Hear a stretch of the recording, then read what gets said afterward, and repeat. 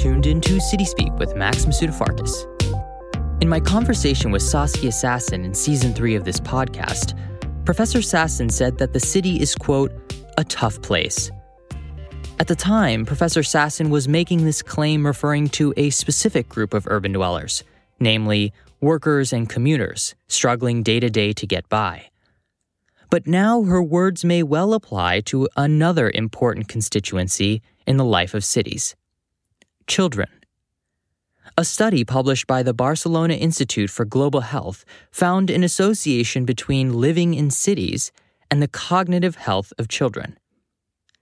The lead author of the study, Anne-Claire Binter, joins us to explain her findings and to offer a note of optimism on the potential for urban design to enhance, not harm, the health of children.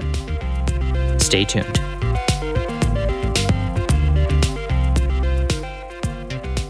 Anne-Claire Binter, welcome to City Speak. Thanks, Max. I'm glad to be here. So as you and I were corresponding in preparation for this episode, you made it very clear to me that your area of research is in public health and that you are not an expert in urban planning or development. But even so, your recent research very directly implicates urban planning.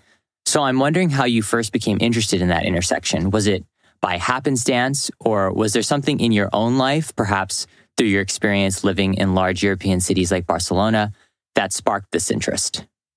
So that's true. I'm an environmental epidemiologist. That means that I'm studying population health and its determinants. And my main interest in research was about child health and development, especially the brain. And what are the environmental determinants? From my personal point of view, I was born and I grew up in a city in France. Then I moved to Barcelona, which is the second largest city in Spain. And at the beginning, I had concern and the question of another ordinary citizen, like, what is the fastest way for me to go to college, to go to my lab? What is the safest road as a cyclist to travel?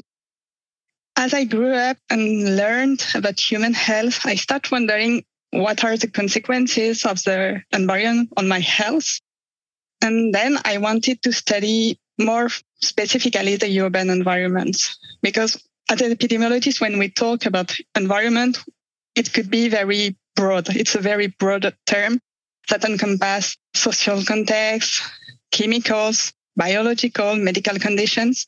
And I think that the urban environment will interact and will be at the intersection of all these aspects of the environment.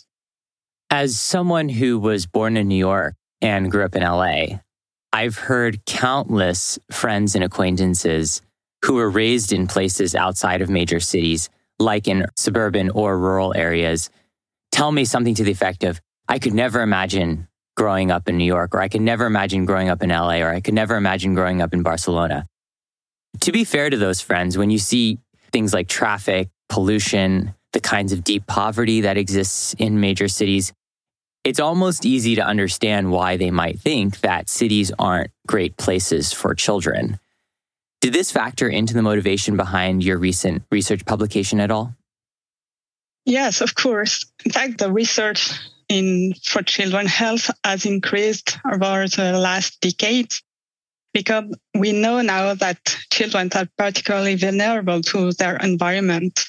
First, because they are still developing during the pregnancy life, of course, but even during the childhood.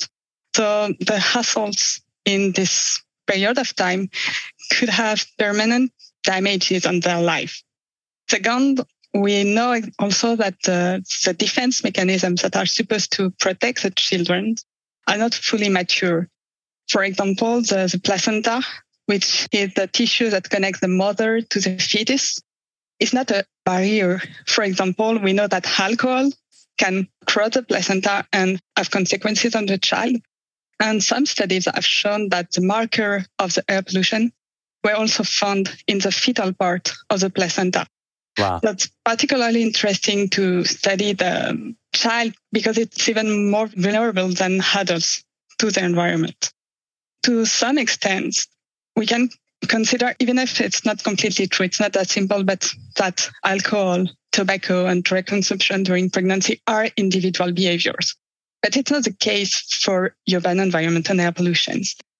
Even if everyone was able to move out of the cities during pregnancy and to live, let's say, in the pollution-free areas, well, urban planning still matters because even if suburban or rural areas, you still have traffic, you have cars, you have problematic of accessing to natural spaces.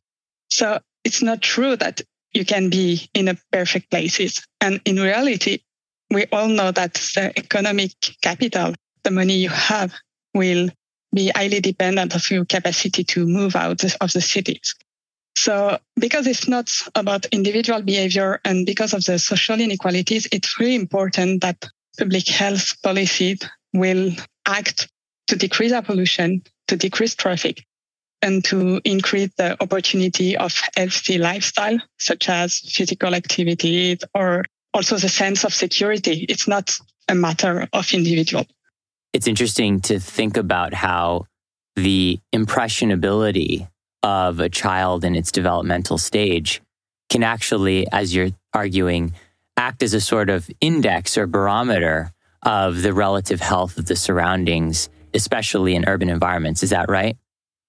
Yeah, that's true. Even if it's not that easy from a research perspective to disentangle all these factors because all act together. So it's very difficult to say, okay, it's this child has that type of problem because of air pollution or different indicators. And you also have the temporality. For now, we tend to consider that the pregnancy and the first year of childhood are the most vulnerable, but we are not sure yet about the exact windows of susceptibility. So we think that in the global environment will have an effect on the child health, but it's almost impossible so far to determine exactly which is the most relevant indicators. Let's talk now about the methodology you used in your research, as I believe you've said that it's never been used in this specific context before. That methodology is known as an exposome approach. What is the exposome approach and how was it used in your research here? Up to now, most studies were focused on one type of exposure, for example, air pollution. But we know, as I was saying before, that all exposure will interact together. So here we wanted to consider a large set of exposure. So we have investigated 13 urban exposure from pregnancy until age 3 years, including built environments. So it could be indicators of facility density, building density, facility richness, connectivity, so the number of intersections, proximity to public transport, etc. Also, the natural spaces, how much greenness you have around your home, the distance to major green and blue spaces. So green spaces, basically it's park, gardens, and blue spaces will be more lake, river. We wanted to consider them together with air pollution because you can imagine that the more road you have around your home, the higher will be the air pollution. Oppositely, if you have more trees, it will decrease the air pollution. So we wanted to consider all of it to be able to give more clear messages to stakeholders. It's not only to say air pollution is bad for children's health, but it's to say that if we consider urban planning differently, we will be able to decrease air pollution and then to improve the health of the child.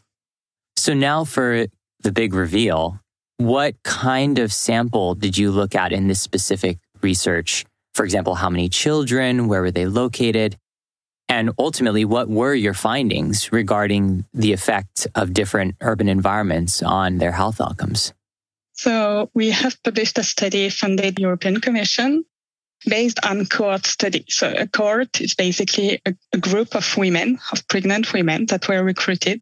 And then we conducted regular follow-up of the women during pregnancy and then the child at different ages. And now for most of the cohorts, the children are around 16 years old. So we have around 5,000 children from 7 European cities in 4 European countries, so UK, Spain, France, and Greece. We have measured the urban environment indicators at the home. So it's not about the child, it's only about the home. We did not consider the school or the commuting routes. It's only the home. And when the children were around 4 and 5 years old, we measured some motor function and cognitive abilities using validated tests conducted by psychologists. So as motor function, we divided them in 2 groups. So first, the gross motor function, which involves large muscle. It's our ability to walk, to run, to crawl. Fine motor function will require more small muscle. It's more about how you will be able to write, to draw, also to playing the instrument. For cognitive abilities, it's more about how you're able to communicate and to receive information with words. So we can divide it in 2 nonverbal abilities. It's the capacity of decoding information, and verbal abilities. It's more about speaking, using words in an appropriate manner. So what did we find? In line with previous research, we observed that the air pollution, so more air pollution, was associated with lower fine motor abilities. So it was confirmation of what was already reported by previous studies. We observed that some built environments and natural spaces indicators were associated with lower verbal abilities. So the higher connectivity and higher land use diversity were associated with lower verbal abilities. The more greenness you had around your home was associated with higher verbal abilities. And here we did not find any association with gross motor and nonverbal abilities. So it could mean that there is no effect of the urban environment, or that we were not able to show effects because the tests were not specific enough, or we did not have a larger sample size, even if 5,000 children is a large number, even for an epidemiological study.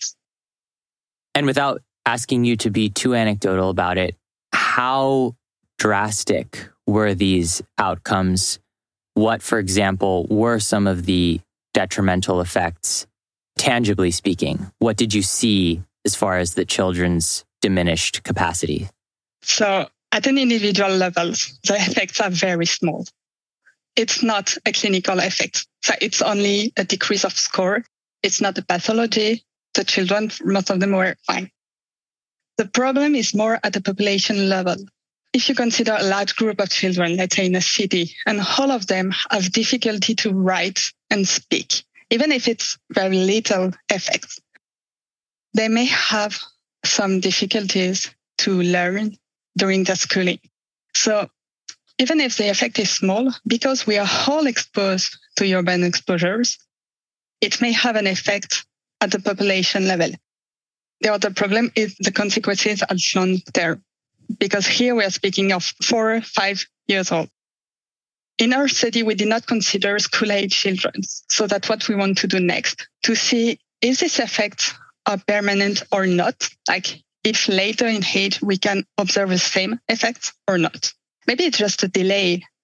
So it will give insight about the future, what we need to do. And to state what I think is one of the most interesting findings very clearly, you found a positive association between proximity to natural environments in green space and higher capacity, cognitively speaking. Is that right? We observed that the more greenness you had around your home during pregnancy and first year of childhood, the higher will be the verbal abilities. So it's quite reassuring, and it also showed that the urban environment can be beneficial for cognitive abilities, not just bad factors such as air pollution and noise. The green spaces in particular can be very beneficial for the child health. So we need to promote more green spaces around home in cities to ensure better urban environments. You just touched on this and you anticipated my next question. In light of this finding, or all of the findings of your paper really, I can't help but wonder whether they validate to some extent the naysayers I referenced earlier who think that cities are really just not very well suited to raising children. Do you think that takeaway has merit or is misplaced?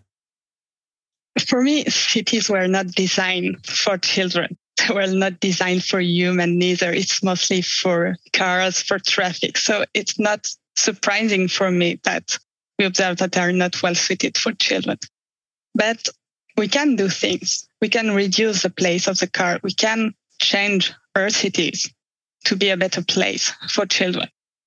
So, in fact, now we know what to do to decrease the place of the cars, to improve the opportunity for active exercise, to network, to create the proximity to facilities. So we know what to do. So even if so far it's not the case, we can do things to promote a child-friendly environment. And as I said before, even if in suburban and rural areas, we are not sure that they're more child-friendly than are the cities.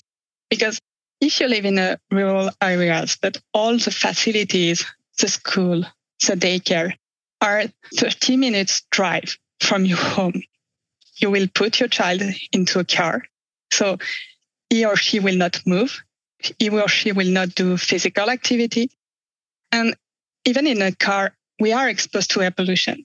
We're in the middle of the air pollution. So it's not a solution to say, okay, I will live in a population-free area.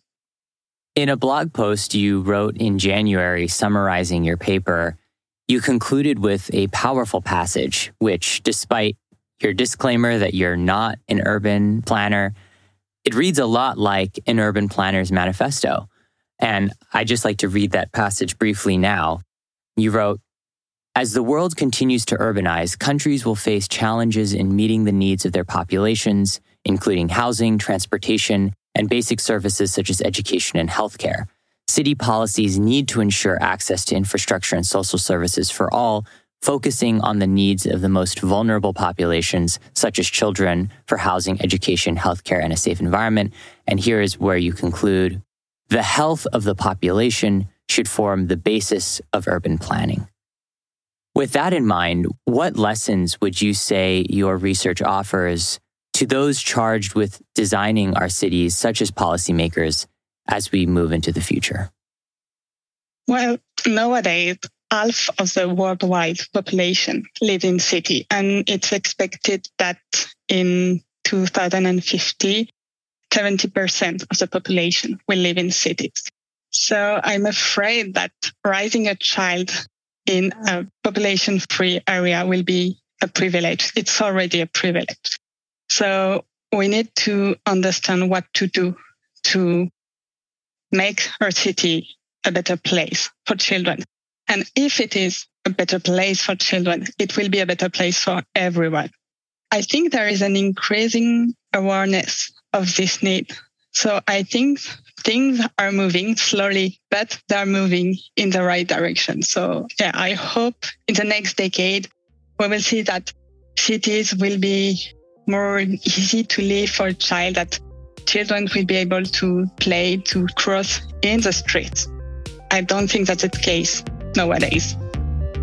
Anne-Claire Picter, thank you so much for joining us. Thanks, Max. This has been City Speak with Max Masoudafarkas, produced in partnership with Urbanized Media, with audio production and music by Greg Gordon Smith. Stay tuned for our next episode.